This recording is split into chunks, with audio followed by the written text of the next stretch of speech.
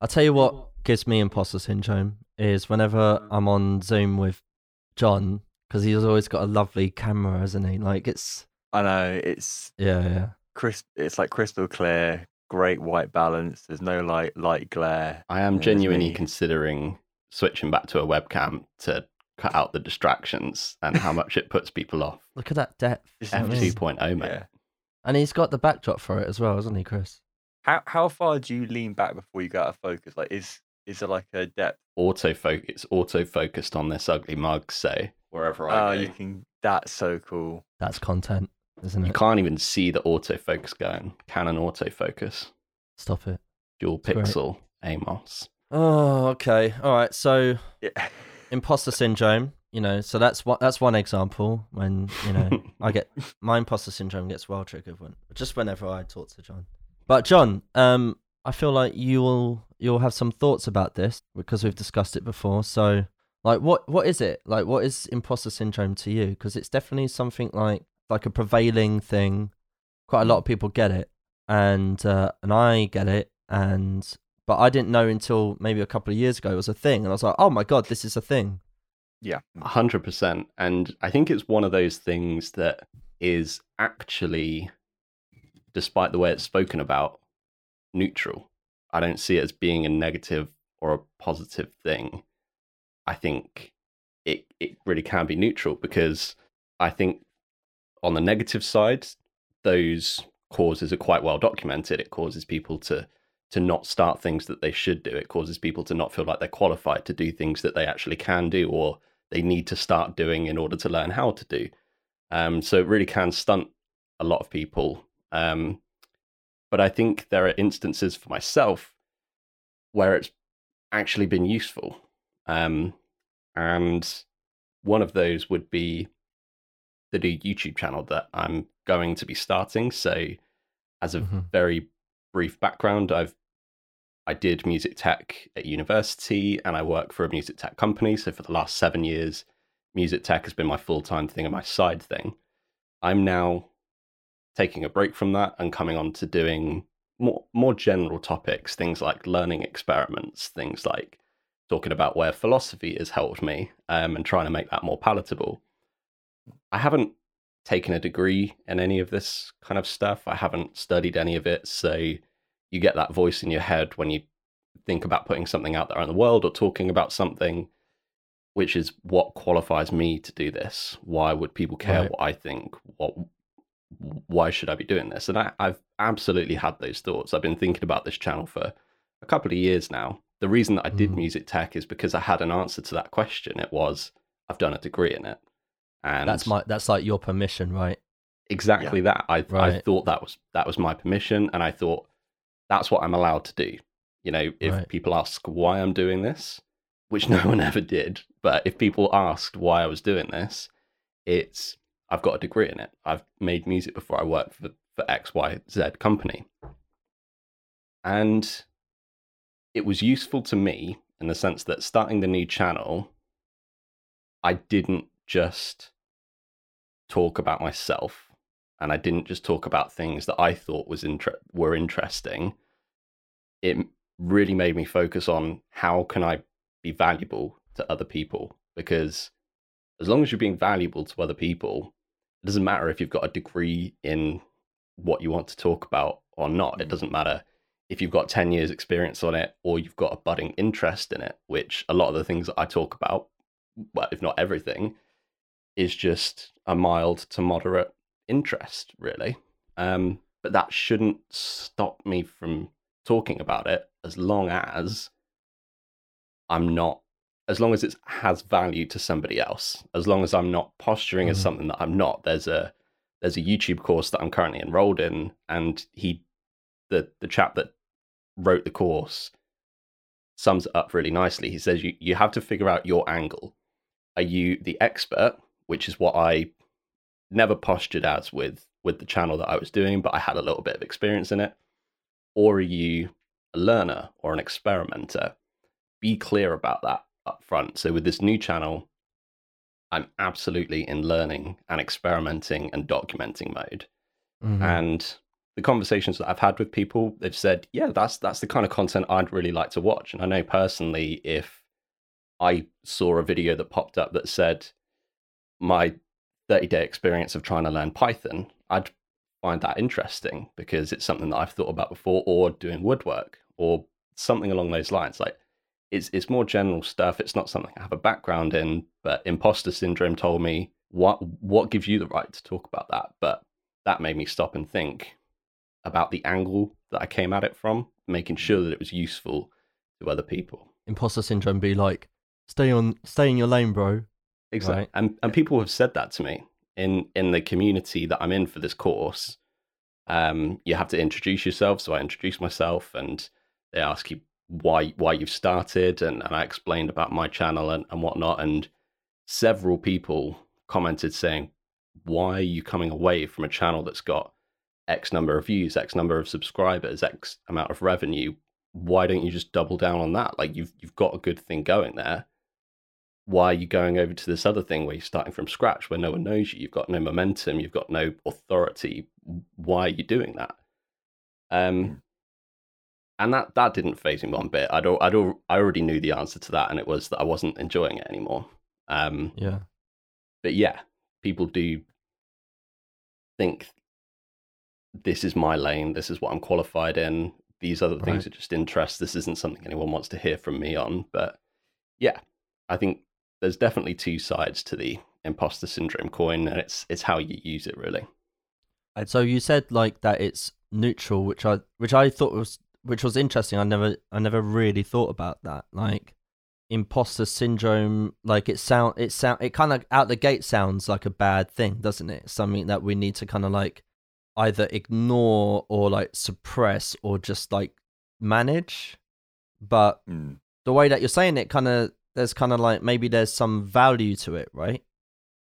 I would say so, and it sort of comes from a question that I've heard Tim Ferriss ask a lot of people, which is, what's your favorite failure?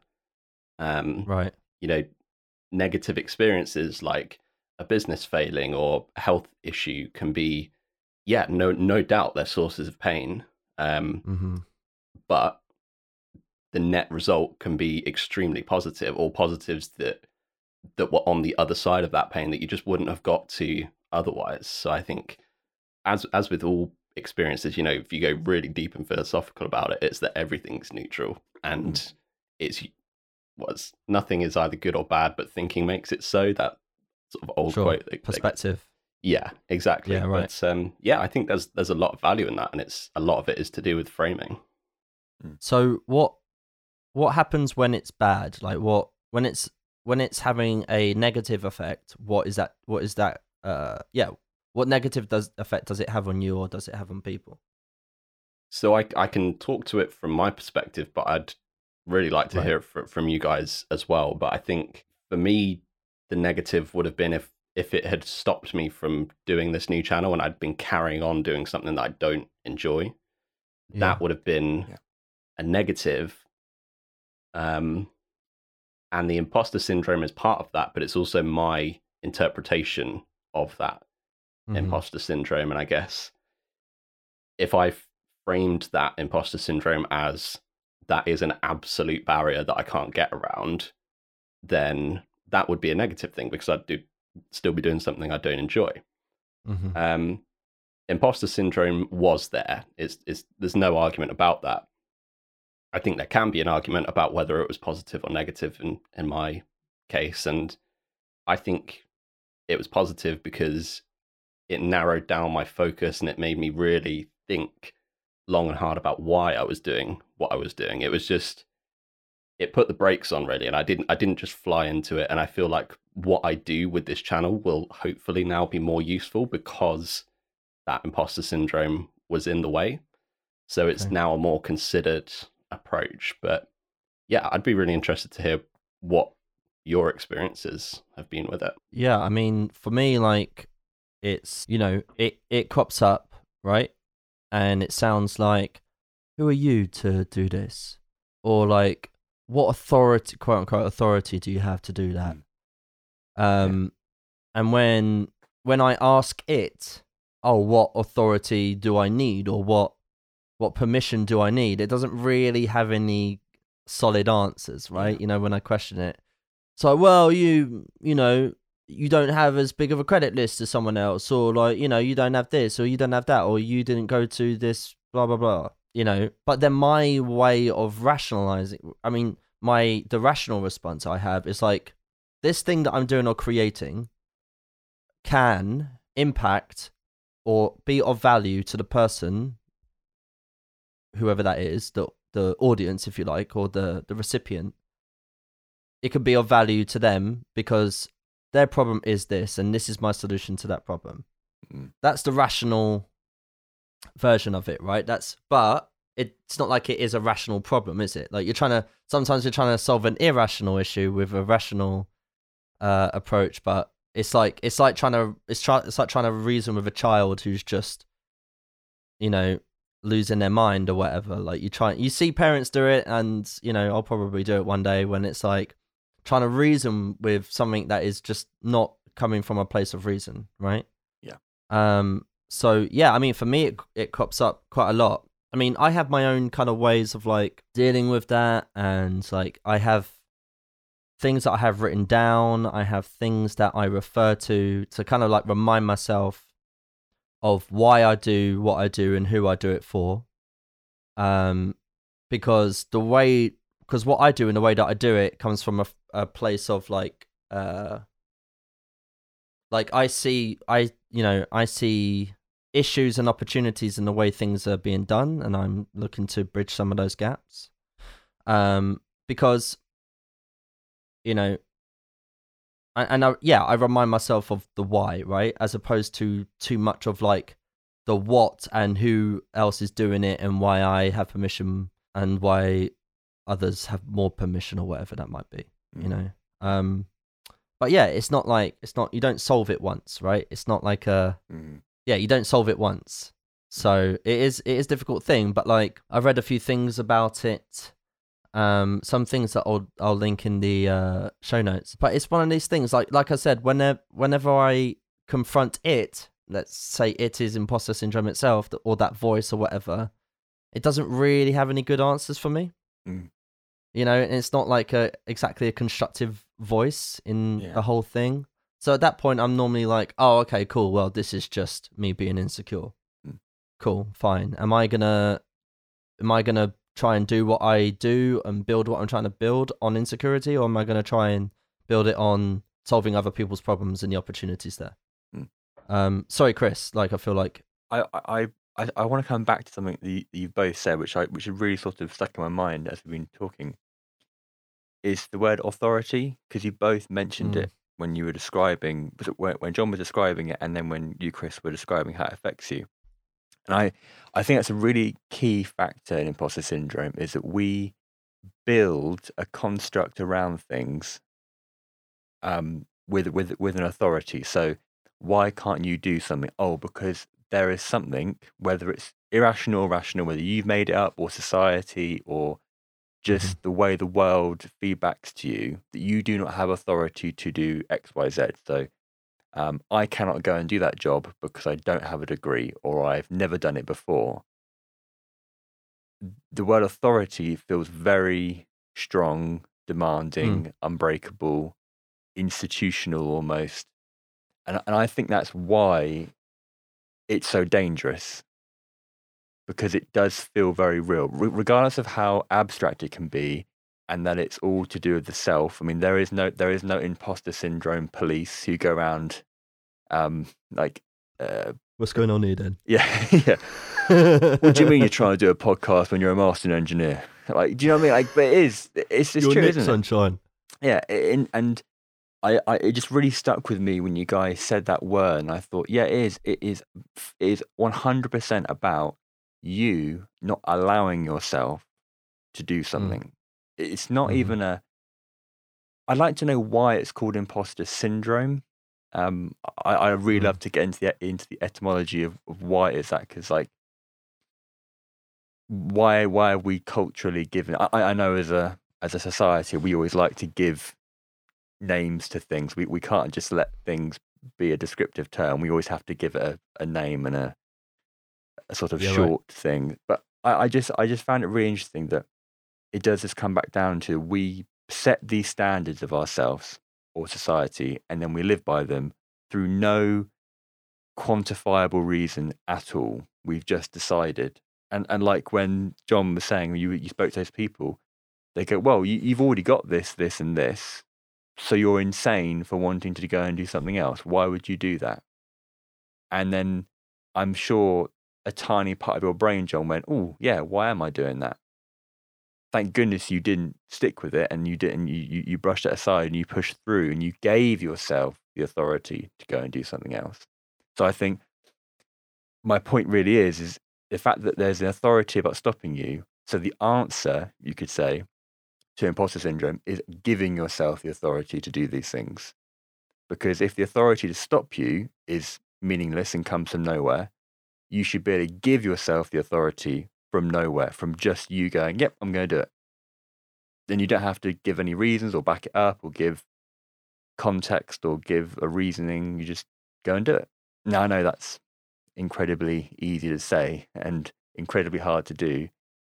Me personally, imposter syndrome can almost stop me every single day in my job and what I do and decisions I make. Yeah, right. I mean, also it's like, does this thing, this entity, this imposter syndrome thing, is it like, sometimes my reasoning to me, I'm like, okay, if I keep listening to this voice, how much stuff am I going to get done?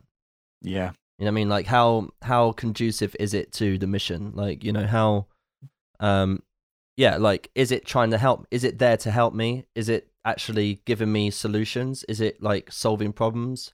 No, so maybe I shouldn't listen to it so much. Do you think that imposter syndrome can also be an aid to people who want a reason not to do something? Because I know 100%. we touched on this before. Again, let's just keep it in the box of creatives in that general term for the sake of this discussion. Artists, producers, anyone doing this kind of stuff, it's hard, it's difficult. There is no roadmap. Everyone's trying to figure it out. We could go into all that in different podcasts. So imposter syndrome is in the long list of things which you can go, well, I couldn't do that because actually I'm not qualified, or actually I haven't got enough followers, or actually I don't have the skills to do that.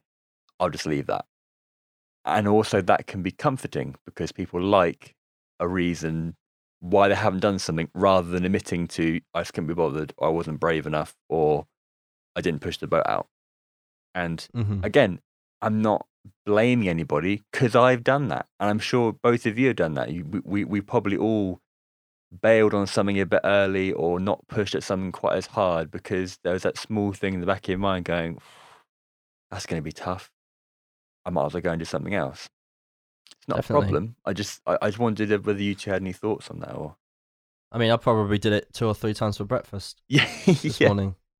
Well, that's the thing. It's so normal now. Like, when did this word come into our culture? I mean, I've only really heard people talk about it in the last 2-3 years, and then actually regularly people that I wouldn't expect to know about it have been talking about it in the last 6 months. I think something that Chris C said that really resonated is the way that you've dealt with it in the past. And I think you noted that, like, having things written down, like your why, your mission, who you're helping. And I think for a lot of people, maybe this isn't the most efficient way to deal with it. Maybe there is a better way to deal with it, but it feels like most people have to reason with it. You have to reason with that voice, and you have a really good template for doing that, which is imposter syndrome says, what makes you think that you have the authority to take money off of artists to manage them when there's all this free information out there, whatever the voice is saying, and you have your mission written down, you know how you help people, you've got past examples of how you seriously helped people, and you can reason with it in that way. And it's, maybe it's getting tugged into a battle that you shouldn't need to be in the first place. That's probably a different conversation. But I think the way the coping mechanism or the defense sort of strategy that you have for that, it is really powerful. And I think it comes back to sort of what I was saying about it potentially being a positive thing, because it it keeps you focused on why you're doing what you're doing. Right. It's the dog clipping at your heels to keep you moving in the right direction, maybe. And having that clarity is something that not a lot of people have. It's something that I feel like I have with this new channel, which I'm really grateful for. But yeah, I think that's a really positive thing to do. Yeah, because for you, like, you're going to make that content, and then someone on the other side of the world is going to leave a comment on the video, and it's going to impact them, and that's it. You know what I mean? That's like, that's one of those things, like, you know, then that's all the proof of concept that you need, isn't it? Right? Yeah. But you know, someone said, I think, I can't remember who said it. Oh, I do actually. It's like a previous business coach of mine. He said, like, trust is the highest form of authority, right? So I've built trust in my clients. They trust me to do the job, and I trust myself to execute, right? Like, when I take on the client, like, I know I'm going to work. Like, I'm going to turn up and be the best me possible and do the input. That's actually kind of a good thing, actually. Like, one thing that I've kind of trained myself to focus on is input more than output, right? So, like, at the end of the day, I can only do input. So I can only measure myself on the quality of input rather than any output that I get back, right? Or any output that arises, because output's a lag indicator, right? It's output is a lag of input, right? The output comes after, sometimes bloody ages after, right? Like, you know, and so when I take on my client, I'm like, I'm taking on this client or whatever, like, I've committed to something. I'm going to do my bit. I'm going to do the input. And, you know, they trust me to do that, and I trust myself to do that. Cool. We have a goer. That's a good thing. Let's move forward with that. And I know in my head, I'm like, well, I'm just going to, you know, do my best and keep working, you know, until I'm satisfied with my input. And hopefully they're satisfied as well, right? And obviously my satisfaction will be based on theirs as well. It comes back down to getting up in the morning, right? Like, it's because in order for any of us to get shit done, like, do good stuff, help other people, you know, are you going to get up in the morning and do it? Like, sometimes, for example, I'll have this kind of like dialogue in my head where I'm like, oh, but anyone can do what I'm doing. But then I'm like, yeah, but I'm doing it. Yeah. I'm doing the work. Like, it's not a matter of can or how or will I or will I not do the work. I'm doing it. I'm doing the work. Yeah, anyone can do it, but right here in this room, I'm the guy doing it. Yeah. Right? The quality of the work that's subjective to me. It's subjective to the person receiving it. It's subjective to the market or whatever. But I'm doing it. You know, and tomorrow hopefully it'll be like so marginally better that's fine. Frankly, none of what any of us do is bloody rocket science either, right? It's not the most complicated stuff. We think it is, but come on, shut up. It's not, right? It just bloody ain't. And anyone could do it. Like, I could probably teach anyone any of our jobs pretty quick, right? But we're doing it. We're doing it every day. We're getting up in the morning and doing it. I think society and culture has a lot of emphasis on who can do stuff, but not so much on... Yeah. Like, sometimes I have to remind myself that what I'm doing is my bloody job, right? I have to be like, if you don't have authority to do what you do, who on earth does? Because you do it daily. Like, this is your bloody job. And I've had clients say it to me before, like, when, you know, they've reminded me in some context or another, they've gone like, oh yeah, well, this is your job. And I'm like, yeah, right. This is my job. You know, this is what I'm actually doing. I can sense a book recommendation coming on. Here we go. I can't believe we've got this far into this episode. I saw John lean back towards the bookshelf. One of you's normally timing me, but I haven't actually told you what it is yet, so the timer can keep running. But it was an idea that I read, which I really liked, and it put it into monetary terms, which was really cool. it was ideas times execution equals result. If there's 0 execution, then your idea gets multiplied by 0 is 0. There's nothing there. It's not that hard to do most of the stuff that anyone does, but the execution is what's difficult. And yeah, I think a lot of it comes down to that. Absolutely. I'm not sure if the solution, I mean, I'm not, by the way, like, to anyone who's listening, like, I'm not, if anyone's listening to this podcast and expecting a solution, I'm not gonna like say like, oh, by the way, listen to this. Maybe Sans, a book recommendation that John has, but like, I think it's one of those things where, and I think this might be partly an age of information thing where we try and Google problems away, right? Yeah. Like, there's some abstract solution, and like one thing that you're going to hear is going to change your life or change your, like, sometimes there's a that's shortcut why, to everything.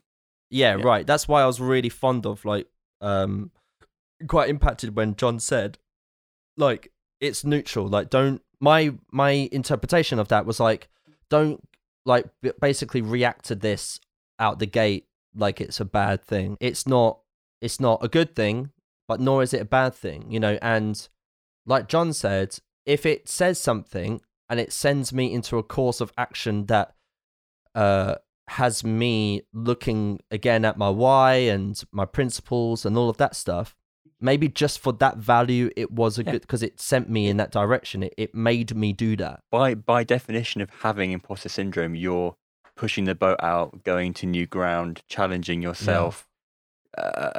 Trying something new, you're out of your comfort zone. So and you're absolutely right, Chris. I really like the fact that, John, you started it off like you went straight for the positive about it, because actually I think it'd be very easy for us to do a podcast about imposter syndrome is tough and it's difficult, and actually, well, yeah, but it's part and parcel. We either accept that it's a thing. We can't just go, oh, I haven't got it tomorrow. Like, you wake up and you're cured of imposter syndrome, because then it means you aren't doing anything creative, new, or challenging yourself. And like, carry on. Sorry. I say, or you're so self-unaware about what you're doing. Like that's also the thing. Like, if you're overly cocky about everything you do, you wouldn't have imposter syndrome, because another part of imposter syndrome, which I'm sure we'll go into in a second, is like, once you have achieved something, you don't claim ownership of it. And you don't feel like you earned it or you deserved it as well. And that's like the after effects of the things you achieve. And we've just been talking about the bit that allows you to go off and try something new or go into something new. But actually, there's a whole section of imposter syndrome sat around you finishing a project and going, well, actually, most of it was luck, or actually, it was the person I collaborated with. They did most of it, really. And you start to deconstruct your own worth to make it yourself feel better about what you've done, which I think is a complete bag of mental chemistry that I would love to ask a psychologist about why people do that. Like, it's like being handed the medal for running the 100-meter sprint and going, well, actually, most of it was the trainers I wore. Like, could you imagine an athlete doing that? I mean, it'd be insane, wouldn't it? Right. I mean, you came onto a really good point, which I was going to bring up as well. Is like sometimes part of the dialogue, part of the reconciliation process that I go through is like, well, the fact that you are even in this dialogue internally right now means you obviously give a shit.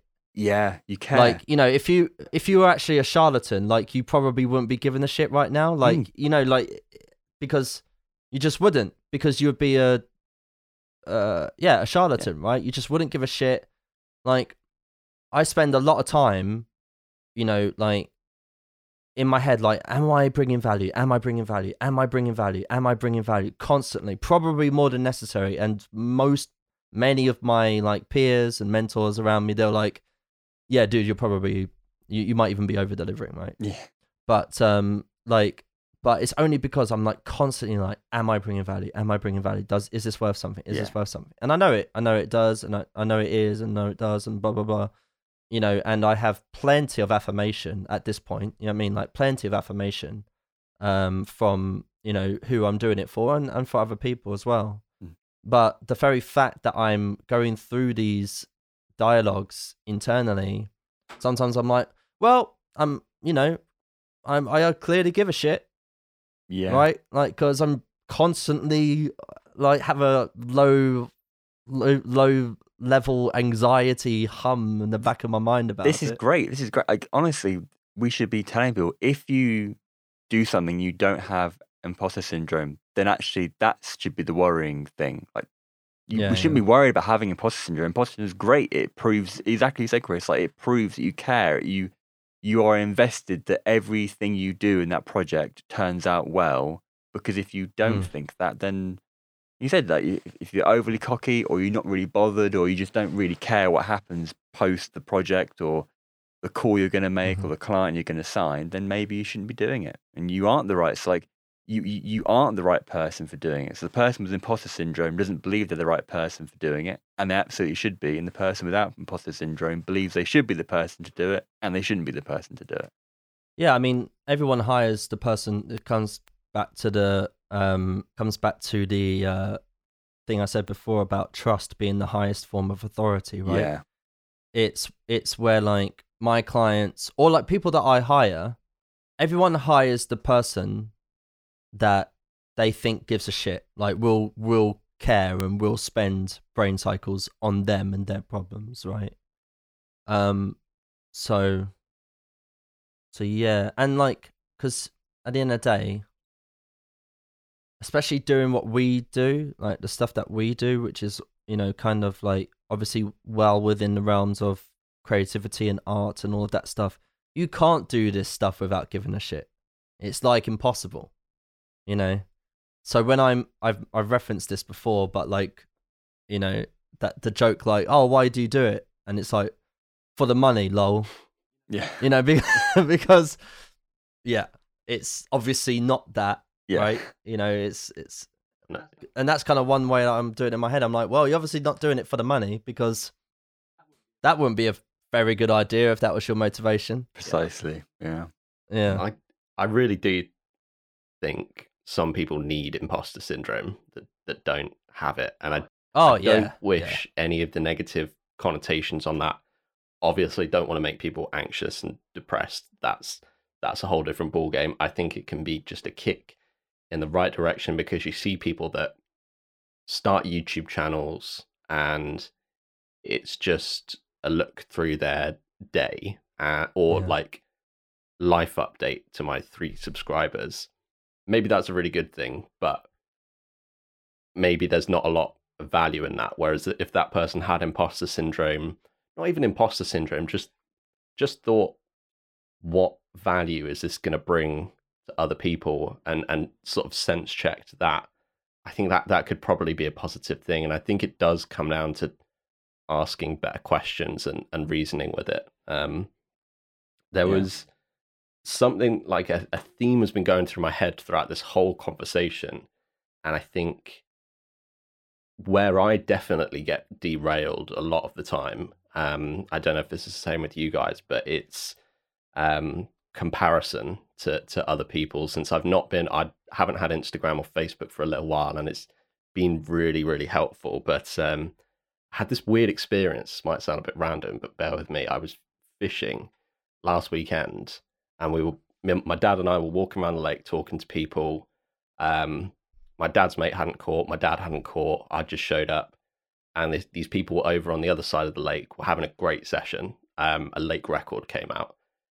And normally that would be like, that would be a conversation where people were envious, but the bloke that we were talking to was like, good on him. And that jarred me a little bit. It's like, because normally when we look at people that want what we have and are doing what we want to do, when we're not succeeding at it, we're envious, and we don't just praise them for that, or congratulate them, or see that in a positive light. We see that as like it's a zero-sum game. Like, there are other fish in this lake that you can catch. Like, they haven't taken all of your opportunity. This isn't a zero-sum game. There's abundance out there, and comparison comes down to, like, this person's making great YouTube videos, so I feel crap, or this person's putting out content on TikTok and Instagram and YouTube and has a full-time job, and I'm not doing anything close to that, that's where you can get into trouble, I think. But just Definitely. that switch of seeing the other person's win as a good thing, I think if your goal is happiness, which is a lot of people's like ultimate goal, it's a nicer state to be in, just being happier for other people. And that doesn't completely solve the problem, not even close. But I think it's just I thought that was an But it's anecdote. good. It's good mental gymnastics, isn't it? It's good. It's a good mental workout to go. Yeah, that person's succeeding in what they're doing, and it's very similar to mine. Great. I just had feedback from the world telling me that what I'm about to do is possible, and that's fantastic. And that should be the thought process. Now, it's not always, and social media and society structures fight against that constantly. As you said, John, like just being away from it means you don't partake in that sort of game. Yeah, right. Has that been a massive impact, do you think? Like, could you ever see yourself going back on any of those platforms, or are you just hands off that now? I'll never say never, but I don't see the value of it in the immediate future. And I was listening to something earlier, a really fantastic author on a podcast was saying he wrote a book about human connection, and he didn't even know what the word influencers was. He was trying to talk about this popular Instagram person. He was like, I don't know, he couldn't come up with a word, and it was influencer. It was a really popular Instagram influencer. Read his book, got in touch with him, and said, I'm so alone. I'm so depressed. I don't want to get out of bed in the morning. Whoa. 5 minutes beforehand, had put up a story. Everything's great. Look at me. 5 minutes afterwards, done exactly the same thing. But inside, they just felt completely empty. Yeah. But the thing is, we all know this. Like, everyone that's on Instagram knows that it's a curated version of people's lives. It's never the full story, but we still compare ourselves to it. It's a really hard trap to try and come out of. And I think people talking more openly about it and posting about the bad days, which I think there's real value to that. I've seen some LinkedIn posts go viral recently that are people sharing like, things are really shit at the moment. This has gone wrong. This has gone wrong. And this isn't a message about how I've turned it around. This is just what it is. And seeing more of that, I think is helpful. It's not something that everyone feels comfortable doing. It's not something I do much, but I don't share the positive side of it either. Really, I'd find it easier just not to share. But yeah, comparison is a big one that I think comes into. It really does still plague me with this new channel. It's something I haven't figured out. But yeah, I'm sure that's something that you guys are familiar with as well. That anecdote just then, Chris, that's a clip, mate.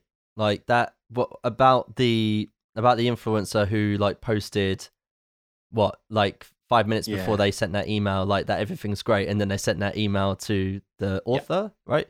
Saying, oh, like actually I'm really lonely and all of that stuff.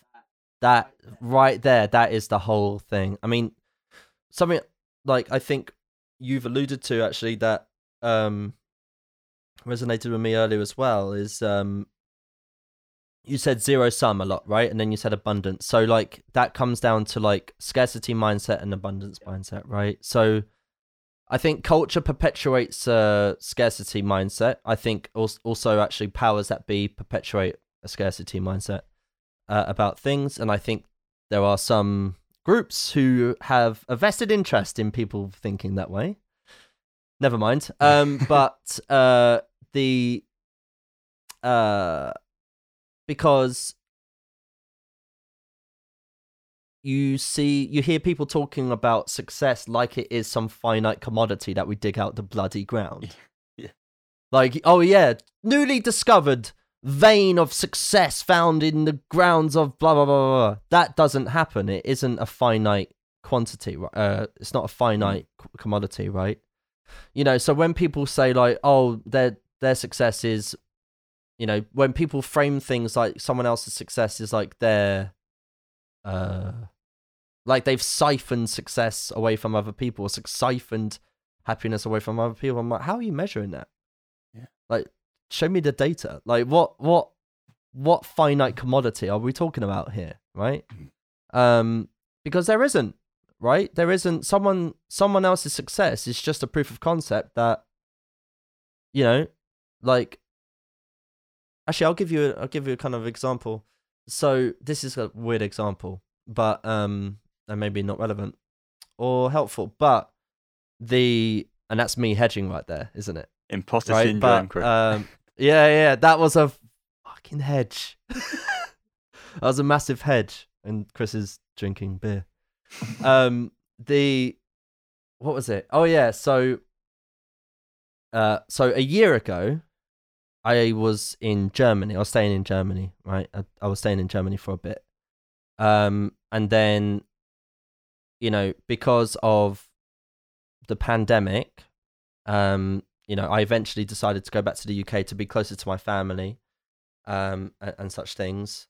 And obviously here in the UK at the time of this recording, like, we're almost fully out of lockdown as it currently stands and stuff like that. So I've been at the beach. I've been at the pub, right? I've been at restaurants, and I've been having a good time, and everything's been feeling great. And like many people do who carry a smartphone in their pocket, they take some photos of it. And then, and I'm still obviously very much in touch with my friends in Germany, but they're still in lockdown, basically, for the most part. They're still in lockdown. And when I'm chatting to them and they're like, oh, what have you been up to? Sometimes I share what I've been up to and sometimes I don't. Yeah. And sometimes it's like, sometimes I'm like, I'll share a photo of, like, I don't know, me being in Brighton or whatever. And sometimes I won't, because I'm like, am I showing them hope or am I showing off? Great point. You know what I mean? And it's like, I know that I'm showing hope. I'm like, hey, look, you're going to be out soon. You're going to be out doing these things. But it could also be construed as like, you've got something we haven't got, right? And then that's like zero sum. That's kind of a vague example of that, but like, it comes back down to that mindset. Like, it comes back down to like, this kind of zero sum kind of scarcity mindset that culture perpetuates quite a lot, and like when I was like on, social, on like Instagram and stuff like that.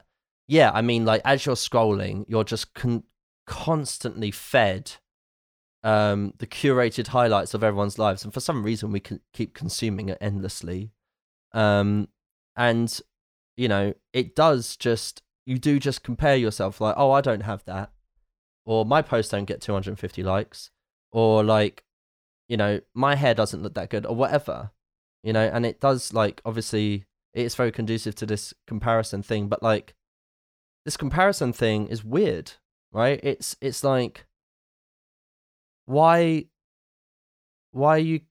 the value? Like, there's obviously some value in like comparing yourself to other people, but it depends why you're doing it, right? Like, if I compare myself to, like, if I'm for example at the gym, right? It doesn't do me a lot of favors to compare myself to Dwayne Johnson, right?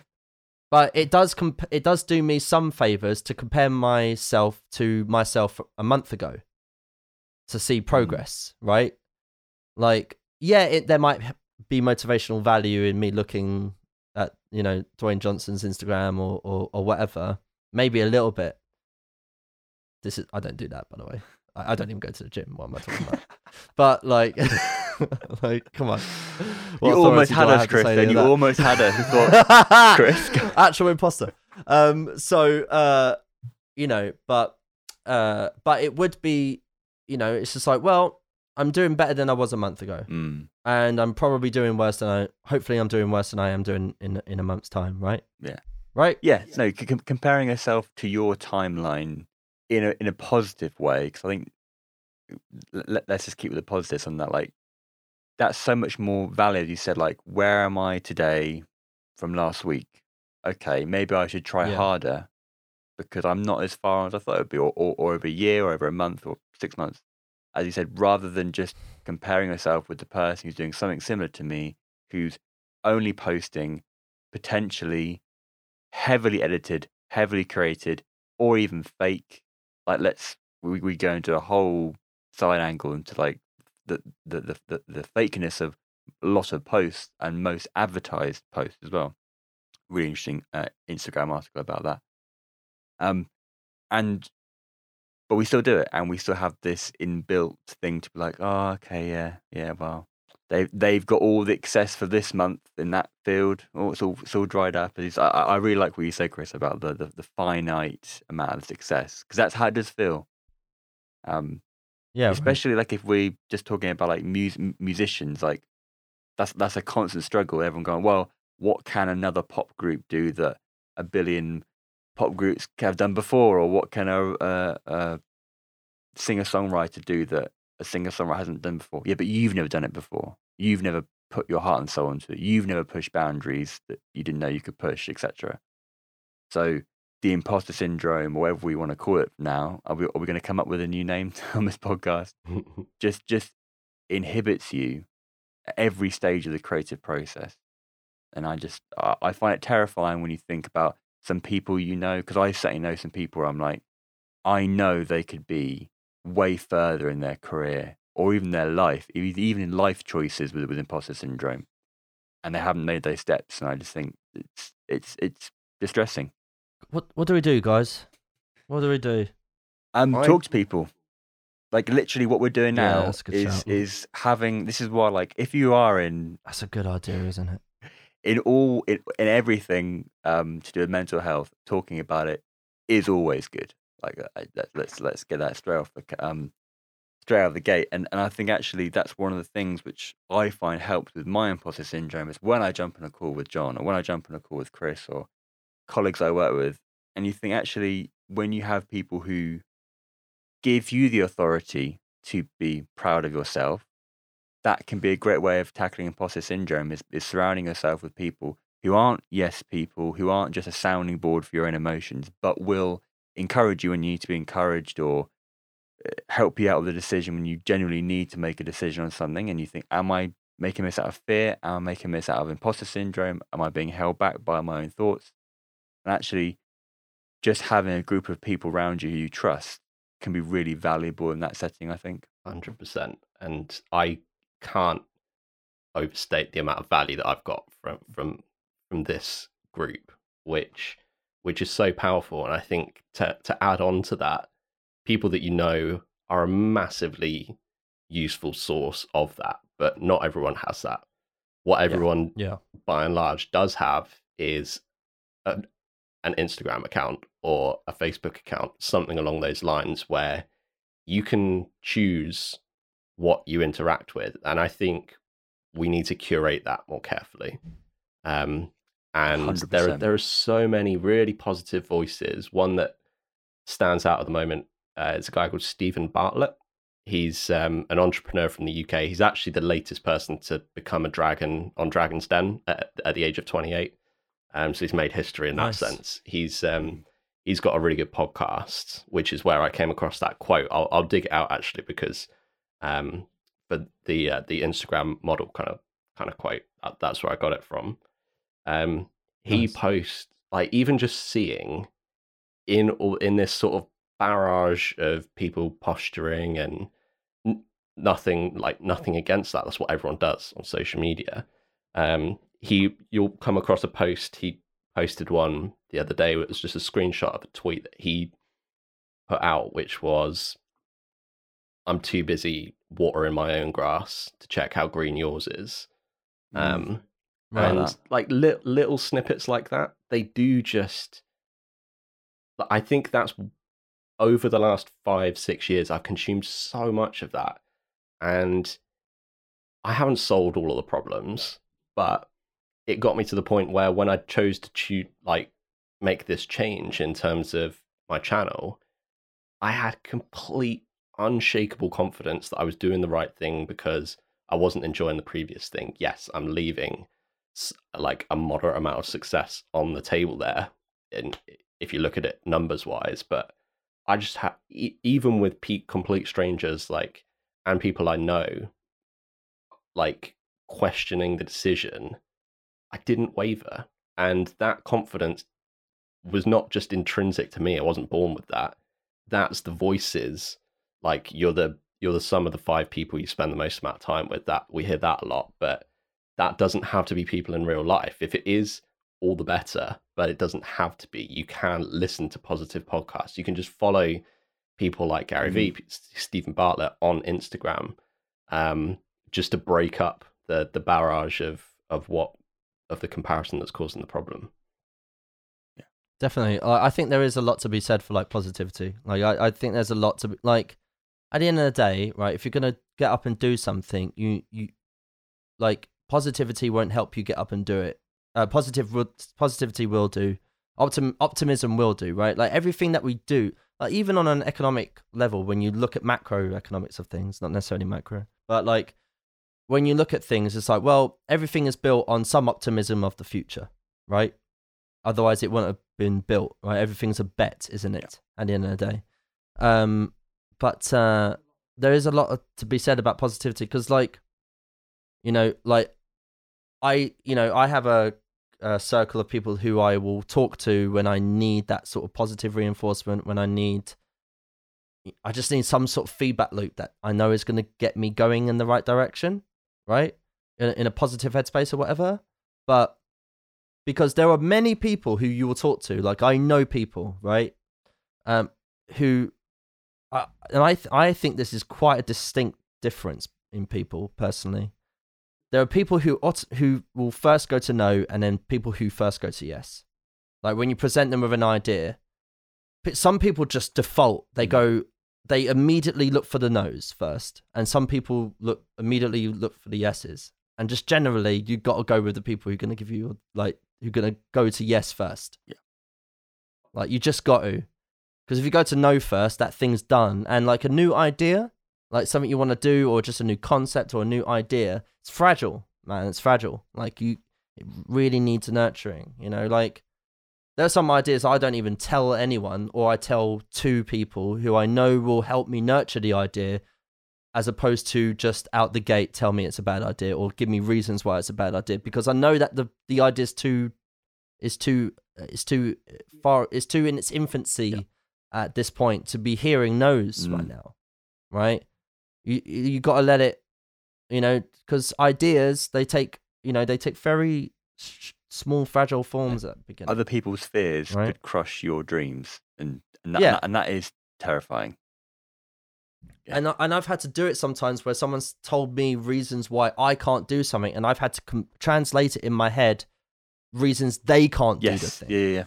You know what I mean? I'm like, no, okay, what they're telling me is what they can't do, not what I can't do. You know what I mean? Because people most of what people put out is actually just a projection of stuff existing, right? So the biggest burden that a child has to bear is the unlived life of the parent. There's a quote from somewhere, which I think during those formative years, all you get is those projections. Yeah, definitely. And that's why it's such a formative part of who you become. Listen, I've got dinner plans. Like, I gotta go. Are you gonna post it on Instagram? I'm not on Instagram anymore, John. Good man, mate. He's gonna TikTok it. I don't even know if that's using the right what context. Am I gonna do? I'm gonna OnlyFans it. OnlyFans for my OnlyFans. Or just like retro. Go full retro and like Snapchat it or something, or Vine it. If Vine's still a thing. Vine it. That was famous for what? 5 minutes. I'm gonna put it on my AOL. Put it in a chat room like it's 97. Tumblr it, mate. Go on. Google Plus it. Oh my days. Oh, brilliant. Thank you so much, John. It's always a pleasure having you on the podcast. It's always great because we always take things way more deeper than I think we're going to do it in a conversation, and that's just perfect. And we'll have you on again very, very soon for another deep conversation about something, I'm sure. Deep conversations. It's been such a pleasure, and I've really enjoyed this kind of stuff. And I think this is why I value good writing, if you couldn't tell, I like books. But John likes people books. that sit with these ideas like we have and articulate it well hold so much value. And I think that's the value that I get from it. So yeah, people should read the books about this kind of stuff and take in those ideas and listen to those authorities, not me spinning my own assumptions about what they say. But yeah, I have really enjoyed doing this, and I think that's why I hold so much respect for the people that I read and listen to, because they have given this a lot of thought and put it, and they've come from the perspective of how can I give value to someone else, and it's done so. I've got a book recommendation actually. Turning the tables. I've got competition, John. Someone's just put the Hoover on in the flat. Get some of that, Chris. Right, book. It's called Mindset by Carol Dweck. I read it about 800 years ago. And it talks about the difference between growth mindset and a fixed mindset. So a fixed mindset is like limiting beliefs. I can't do this, I can't do this, I can't do this, I can't do this. Growth mindset is like, I'm doing this and I'm getting better at doing it. Yeah. Right? That sort of thing. I'm not perfect at it, but I embrace failure, and that sort of thing. Anyway, maybe it's not about that because I read it ages ago. That is exactly what it's about. I reckon. And I think it's so incredibly powerful. Chris, I did one, mate. I did a book recommendation, like some sort of John Holt. That sounds like a terrible thing, a John Holt. A John Holt. Yeah. He's only gone and done a John Holt. God, I went to the pub last night. Only went and did a John Holt, didn't That's even worse. Lad. Just standing in a pub, like, recommending books to random people. Mate, you got some books? Mate. Have you read E-Myth, mate? Try it. You having a good book, mate? How's your marriage? I'm sure that would go down. Incredibly well. How to win friends, mates. Mate, do you influence people? Brilliant. Moral of the story: unsolicited book recommendations get you a reputation. .com. On that bombshell. Yeah, guys, I gotta go. I've got things to do, people to see, things to eat. Cool. All right, guys. Thanks, guys. I think we fixed it. I think we fixed the whole thing. That's fine. That's all good. I can edit it out and put some stuff in there and have people chatting. Yeah. Could you try and like maybe just post produce some value into it? That'd be great. Cool.